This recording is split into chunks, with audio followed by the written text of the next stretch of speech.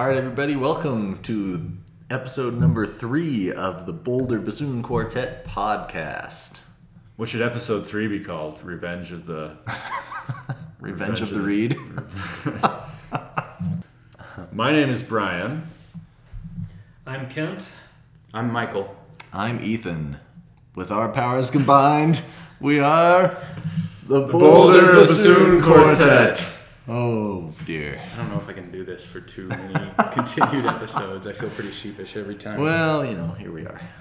Today, sitting on the table with our microphones and stuff, we have a pile of 22 autographed CDs, all of which say Boulder Bassoon Quartet from the opposite shore. And it's quite a sight to see. So many thanks to all of you who have helped us out on Kickstarter. Our Kickstarter project just wrapped up a couple of days ago. And we successfully reached our goal and went a little bit beyond that. A little bit beyond. That was awesome. And we are compiling all the rewards and getting them ready to be sent out. And it's really cool and kind of inspiring, really, to see all the support that we got, and for the 4 of us to get together and to autograph CDs is yet another instance of things I never thought I would actually do. Yes. As a bassoonist or otherwise. So today we're going to talk about the 2 other composers on our CD. In episode 2 of our podcast, we talked a lot about Paul Hansen. And today we're going to talk about Thomas Kent Hurd. Oh, yeah. Oh. Hello, everybody. Hi, Mom. So, Thomas Kent Hurd, how did you start getting into composition? People don't ask me that usually. It's I usually don't know. I've always had an interest in music theory. So it just became like homework? Somebody gave you a homework assignment to write a chorale or something, and you're like, yeah, I can do that. And you just kept going. Yeah, pretty much. I took a counterpoint class, and I thought that was pretty neat. So I just picked up an interest throughout college. That classic romantic tale of the composer and his inspiration. Oh, I had some homework. Sorry, it's not cooler. Well, I think you're in good company because the Carol of the Bells, that was homework, and that's one of the most famous pieces of music. Do do do do do do do. It was whoever wrote that. I heard the story that it was assigned like a counterpoint assignment, and he's like, okay, and so he made Christmas Carol. Huh. So maybe that should be your next assignment, Kent. Bassoon Quartet Christmas Carol. Okay, I'll get to work. Good. And 4-voice counterpoint. It's cool to me that you got some inspiration from a counterpoint class. There's a lot of cool counterpoint going on in all 3 movements of the suite, I think. It's part of what makes it really exciting to play. I enjoy listening to counterpoint a lot. Like anytime you hear a piece with a lot of different parts and you kind of hear that machine going on in the background, I really like that. I try to put a little bit of that in my own pieces. That's kind of fun. I'm sure J.S. Bach is really pleased to be referred to as a machine. A machine. Oh, but it's a cool machine. Sex machine. What was the first piece that you wrote that was performed for people? That was actually performed for people. It was a bassoon trio that I wrote in my it was my junior year of college at Arizona State, and that would have been 1996. It was called Excursions. Why did you write it? It seemed like a good idea at the time. It was one of those things where I think it was kind of when I was taking some of that theory stuff. I think that was the same year I did some counterpoint assignments, and I think that piece was written the same year. Did anybody ask you to write it? No. But I bet you that's the case for most bassoon pieces. Right. Nobody's actually asking anybody to write these. Nevertheless, there they are. Do you have a recording of that we could listen to? I do, yeah. This is me and a friend of mine, Martin Gordon, who has gone on to be bassoonist in the Richmond Symphony. and I think the other bassoonist is Rachel Whipple, and I don't know where she's ended up. Rachel, where are you? That's right. So this is actually a world premiere recording. Ooh, and I think the only recording and performance that exists of this piece.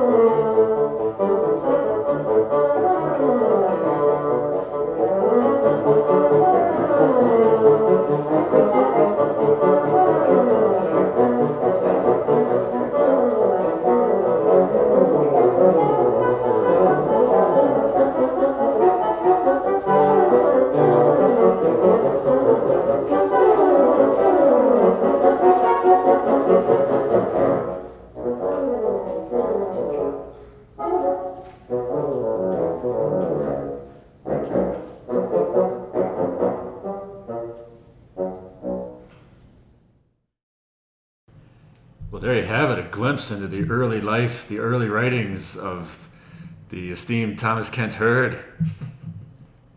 It definitely has the same sort of characteristics of That's So Sweet. It's very busy, there's a lot of stuff going on. It sounds hard. Yep. Oops. You can definitely hear like the fugue kind of influence.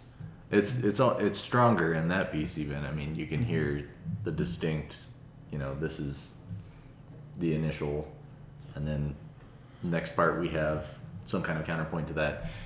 It's I don't know what to say about the comparison. I mean, That's So Sweet is a lot more intricate for sure. Rhythmically. Syncopation, rhythm.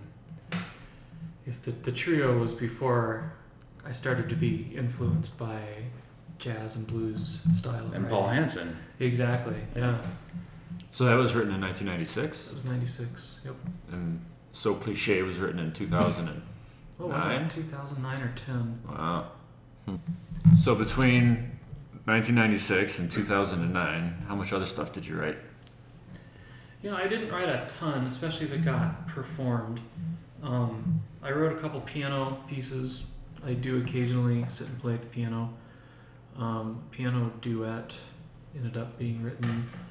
But yeah, I didn't write a whole lot. There was a time a few years after college, between that and when I moved out to Boulder, that I actually didn't do a lot of music in general.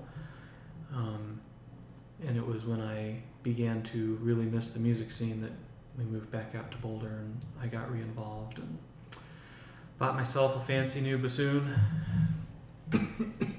By Mooseman. I got Yeah. myself a Mooseman 222 AP. See, Pretty cool.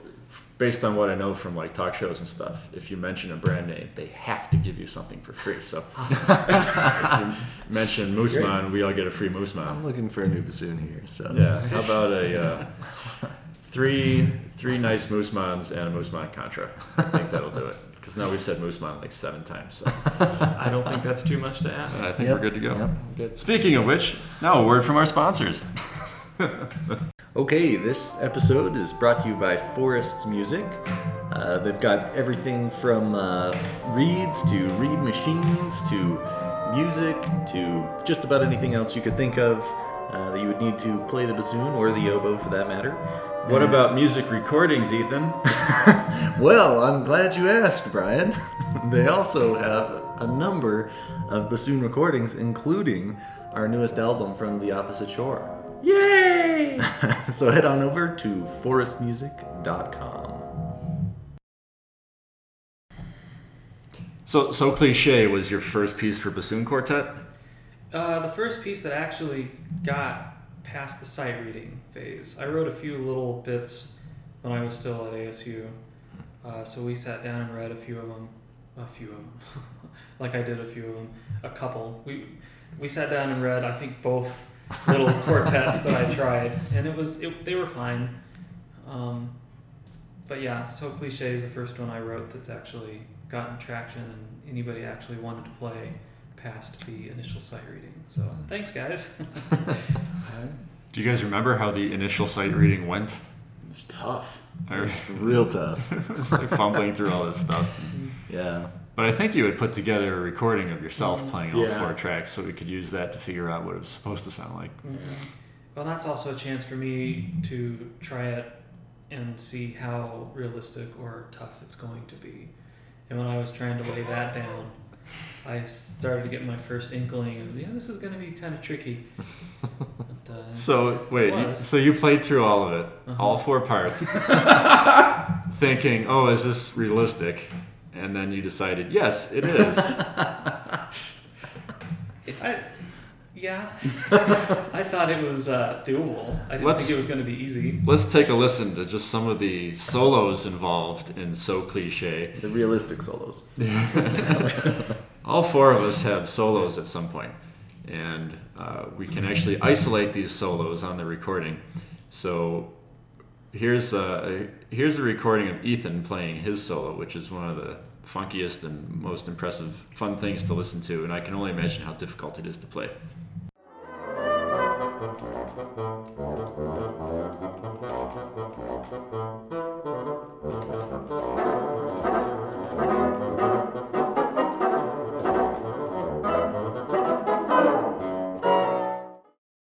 That solo, by the way, is also available as a ringtone. Ethan, what's it like to play that thing? Yeah, that was tough. I mean, I remember thinking when I was practicing it, I've never played something that was actually interesting and fun, but as difficult to put together as, most of the orchestral excerpts I've been practicing too. So that was a unique experience. The idea of each solo is, of course, each solo Gets in progressively intensity. more difficult. Mm-hmm. Yeah. And then when you get to Ethan's, it kind of switches gears and gives him a chance to wail on the bass line a little bit. And that was... Yeah, so the thing I remember, I don't even think it was the first sight reading session, but one of the earliest rehearsals when we were fumbling through some of the rhythmic stuff, your wife was in just the other room, and she would start saying, hey, this part that goes, and then she'd sing some bit of it on solfege or something, and she'd be like, yeah, you guys need to get your rhythms together there. And she'd be exactly correct. We definitely needed to get our rhythms together. It's like bassoon quartet sight reading rehearsal coached by Coyote Uno Jack. Living with her makes you practice differently. I'm sure. Because you can't be lackadaisical. Because she'll be in the other room watching TV or whatever, and she'll be like, no, it's wrong, you're doing it wrong, you gotta tune it! We love you, Kari. So why is this piece called So Cliche? Oh, no. I was afraid you were going to ask that. I told you I was going to ask that. I know. Nevertheless, I don't know. When I first wrote it, this was my first attempt at writing anything that even sounded bluesy or jazzy. And so I felt it needed some sort of clever, silly name. So that fit in that way, and it also protected me in case someone listened to it and said, well, this is just a silly copy of some dumb jazz piece. Then I could say, well, I know. That's why I called it that. So it fit a couple purposes, so that's where it got the name. Which dumb jazz piece is it a copy of? Oh, I don't know. It's not I just specifically, of course. No, it's not. It's not a copy of any jazz piece. It's just like, oh, it just sounds like a cliche of some jazz piece I've heard. So I'm like, yeah, okay, cool. So Wow. cliche. Yeah. It's a hip cliche.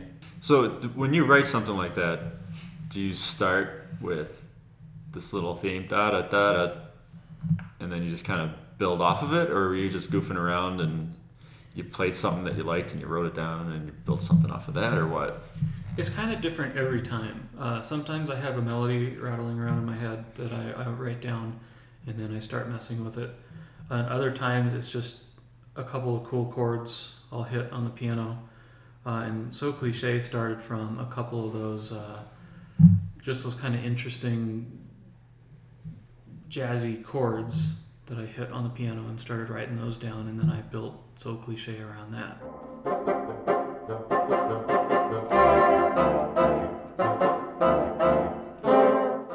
It's like, oh, listen to what that sounds like. If I do that on bassoon, I think I'll keep doing that. Wow. So And those few chords really spun out a whole lot of music. yeah. Well, and So started as a melody. I had that initial chorale melody in my head at the beginning, and then I built it off of that.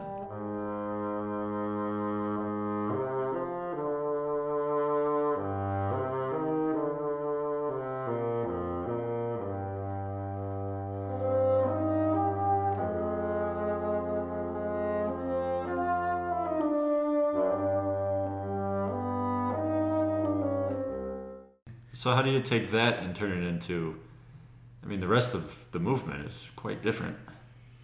It is different, but you can hear that melody throughout, right? Even though the rest of the piece is swung, you still hear the melody of that original chorale woven in throughout the piece. That actually sat for a long time. I wrote out the chorale at the beginning, and then that sat for months while I wrote so much for that. I actually wrote so much for that second, and then So was the last movement that was written. So there was a lot of time for it to gestate a little bit. So how far did you get composing it on the piano before you had to start kind of moving all of this stuff to bassoon language? So far, all of my composition is done from start to finish at the piano. Wow. And it's written out. I'll chicken scratch it out on some paper. And then when the whole thing is done, I'll go through it and revise it wherever I see on paper. And then when I think the whole thing is done, I'll hook up my computer and put it into Finale. But that's kind of like the last step, and it's also a nice final kind of proofreading for me, at least, to see what it's really like. But yeah, I'll sit and do the whole thing on the piano. Wow. So do you purposely have to limit yourself to 4 voices? Like, don't you ever just want to like make a 5-note chord and stuff, or do you do that and then you have to pare it down? Okay. I do that occasionally, where you hear this really cool thick chord, and then you're like, okay, how am I going to make that work in a quartet? And sometimes I'll have to choose what I hear are the most representative notes to make that chord sound like that. Right. And sometimes you can't. You just can't do that. So what I'll do is I'll try to trick the listener, and I'll stack the chords or stack the notes, and then I'll very quietly have one person quit playing that original one and then play and then you can hear that at the very end of the chorale and So.